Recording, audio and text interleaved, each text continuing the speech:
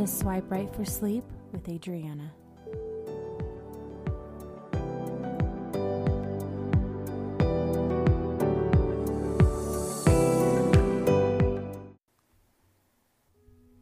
Hey, let's talk about dreams. Did you know that most of the time we forget our dreams, which is very common, as much of 90% of all dreams are quickly forgotten shortly after waking.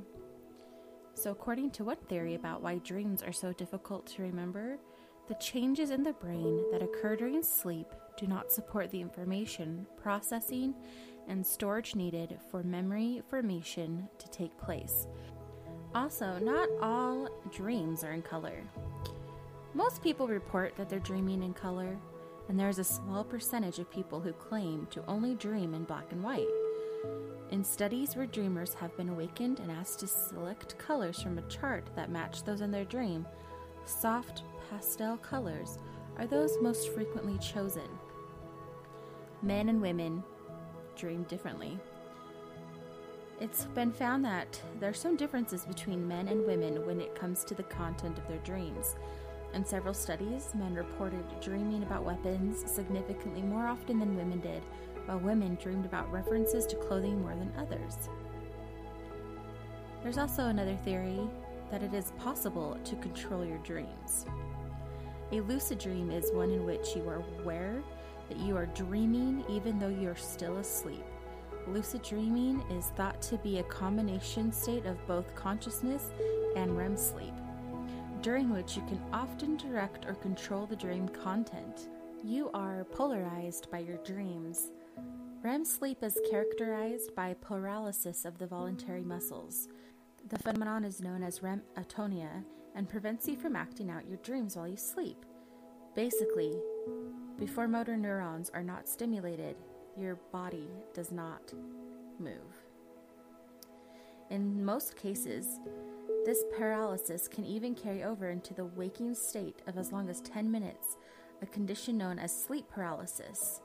While the experience can be frightening, experts advise that it is perfectly normal and should only last a few minutes before normal muscles control return. So let's prepare for your night of good dreams. Brush your teeth, take off your makeup, wash your face, whatever your nightly routine is. Get in your bed, pull up the covers, and snuggle up with your pillow, because we're going to venture into The Three Princes and Their Beasts, which is a Lithuanian fairy tale.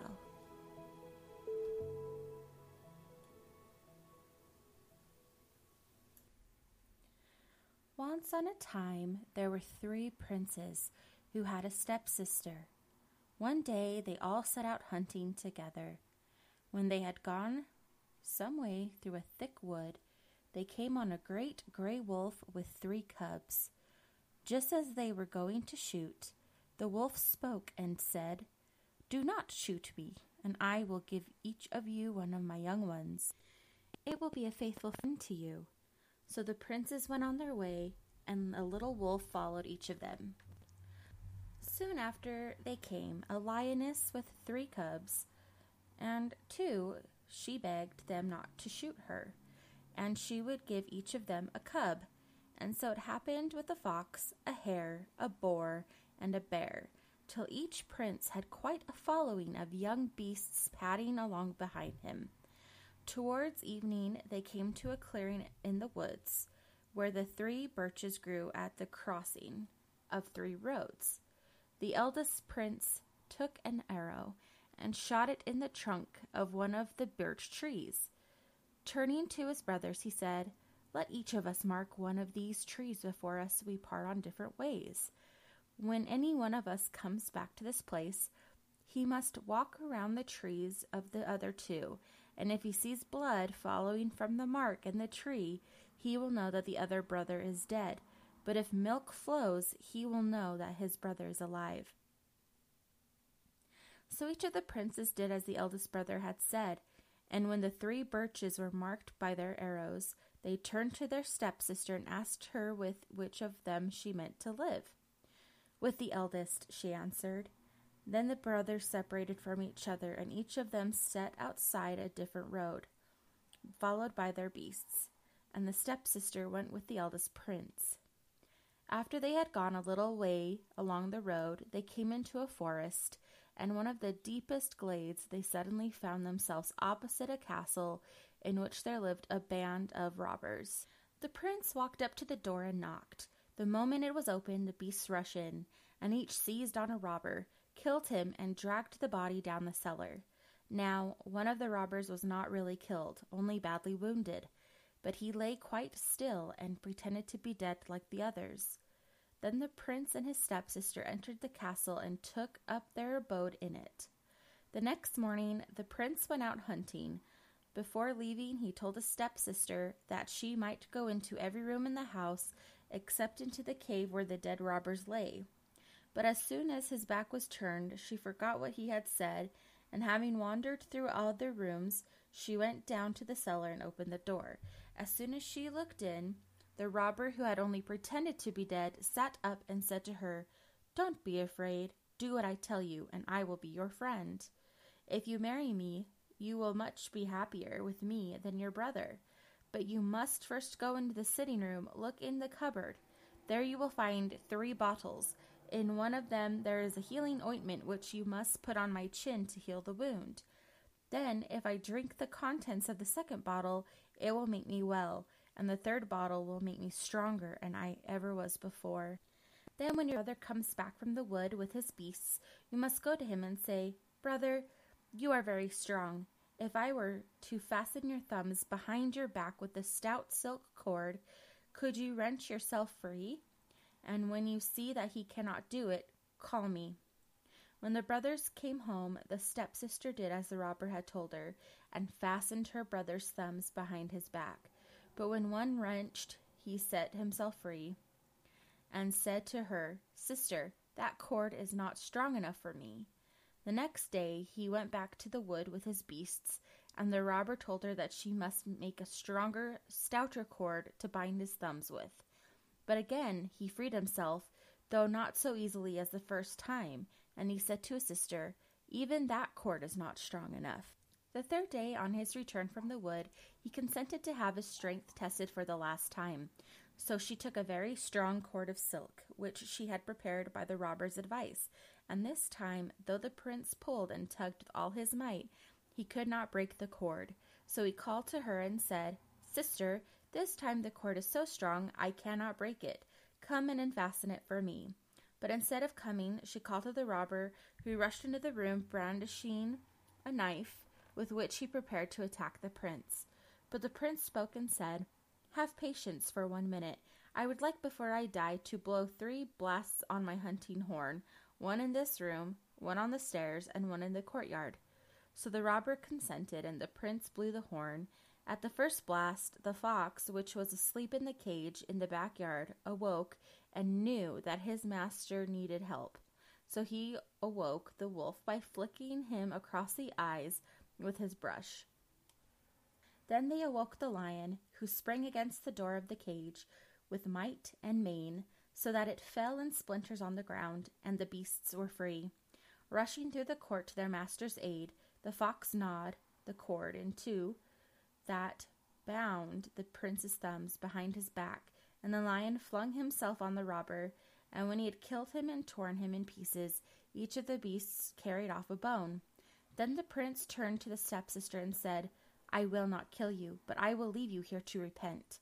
And he fastened her with a chain to the wall, and put a great bowl in front of her, and said, 'I will not see you again till you have filled this bowl with your tears.' So saying, he called his beasts and set out on his travels. When he had gone a little way, he came in to an inn. Everyone in the inn seemed so sad that he asked them what was the matter. 'Ah,' replied they, 'today our king's daughter is to die. She is to be handed over to a dreadful 9-headed dragon.' Then the prince said, 'Why should she die? I am very strong. I will save her.' And he set out to the seashore, where the dragon was to meet the princess. And as he waited with the beasts round him, and a great procession came along, accompanying the unfortunate princess. And when the shore was reached, all the people left her, and returned sadly to their houses. But the prince remained, and soon he saw a movement in the water a long way off. As it came nearer, he knew what it was, for skimming swiftly along the waters came a monster dragon with 9 heads. Then the prince took counsel with his beasts, and as the dragon approached the shore, the fox drew his brush through the water and blinded the dragon by scattering the salt water in his eyes, while the bear and the lion threw up more water with their paws, so that the monster was bewildered and could see nothing. Then the prince rushed forward with his sword and killed the dragon, and the beasts tore the body in pieces. Then the princess turned to the prince and thanked him for delivering her from the dragon, and she said to him, "Step into this carriage with me, and we will drive back to my father's palace." And she gave him a ring and a half of her handkerchief. But on the way back to the coachman and footman spoke to one another and said, "Why should we drive this stranger back to the palace? Let us kill him, and then we can say to the king that we slew the dragon and saved the princess, and one of us shall marry her." So they killed the prince and left him dead on the roadside. And the faithful beasts came round the dead body and wept, and wondered what they should do. Then suddenly the wolf had an idea. He started off into the wood, where he found an ox, which he straightway killed. Then he called the fox and told him to mount guard over the dead ox. And if a bird came past and tried to peck at the flesh, he was to catch it and bring it to the lion. Soon after, a crow flew past and began to peck at the dead ox. In a moment the ox had caught it and brought it to the lion. Then the lion said to the crow, "We will not kill you if you will promise to fly to the town where there are 3 wells of healing, and to bring back water from them in your beak to make the dead man alive." So the crow flew away, and she filled her beak at the well of healing, the well of strength, and the well of swiftness. And she flew back to the dead prince and dropped the water from her beak upon his lips, and he was healed and could sit up and walk.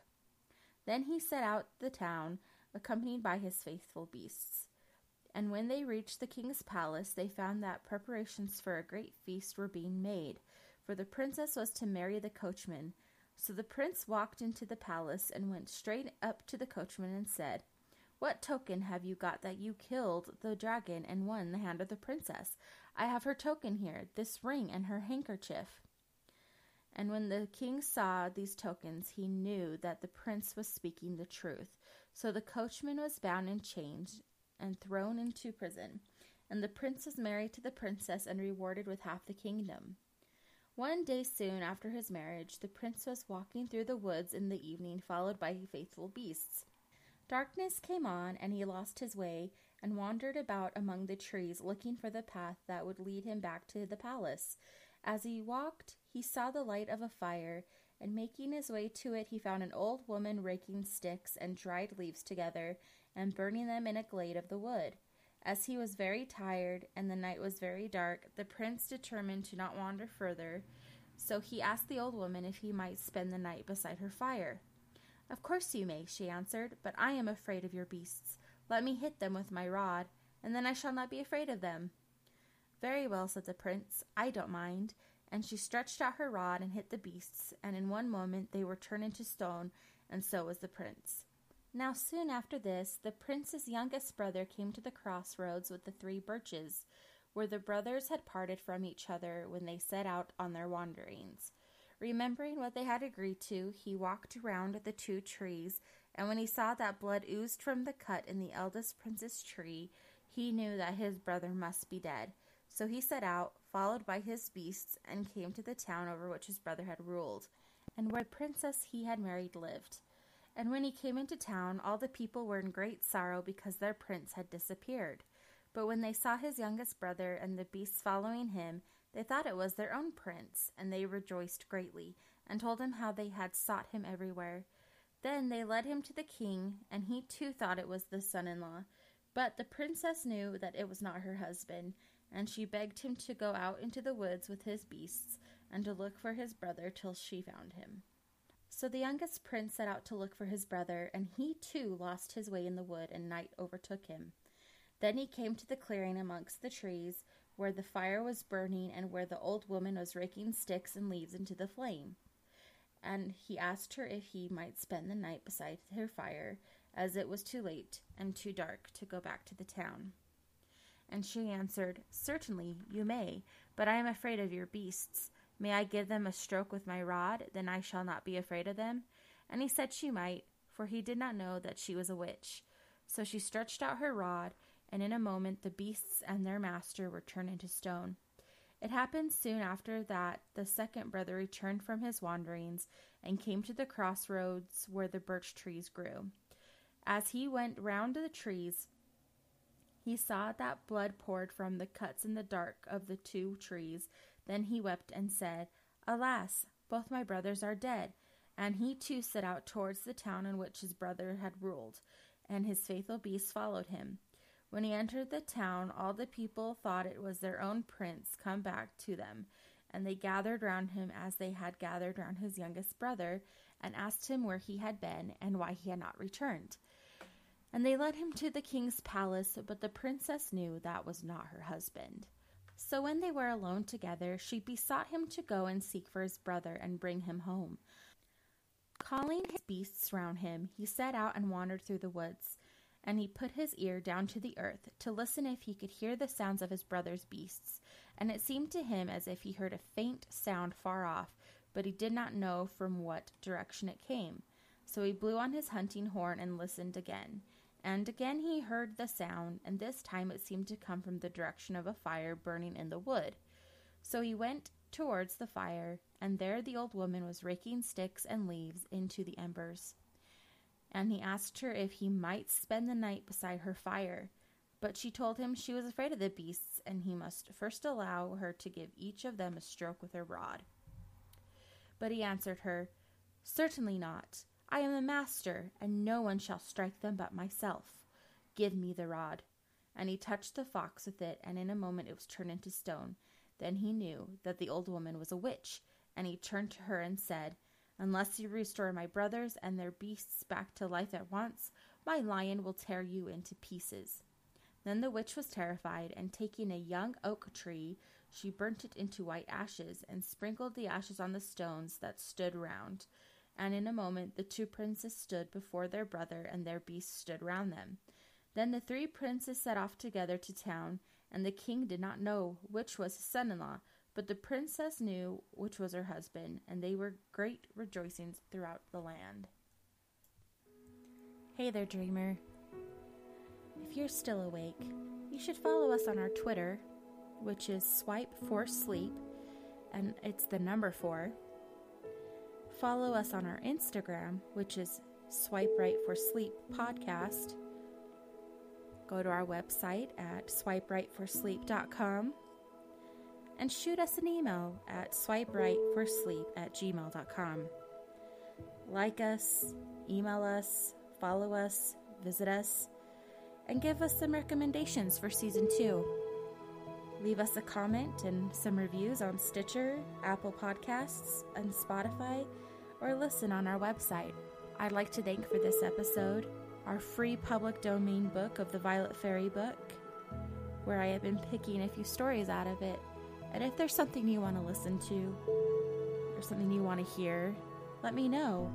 Also, if you have a friend that writes, I'd like to feature some stories of some independent artists as well.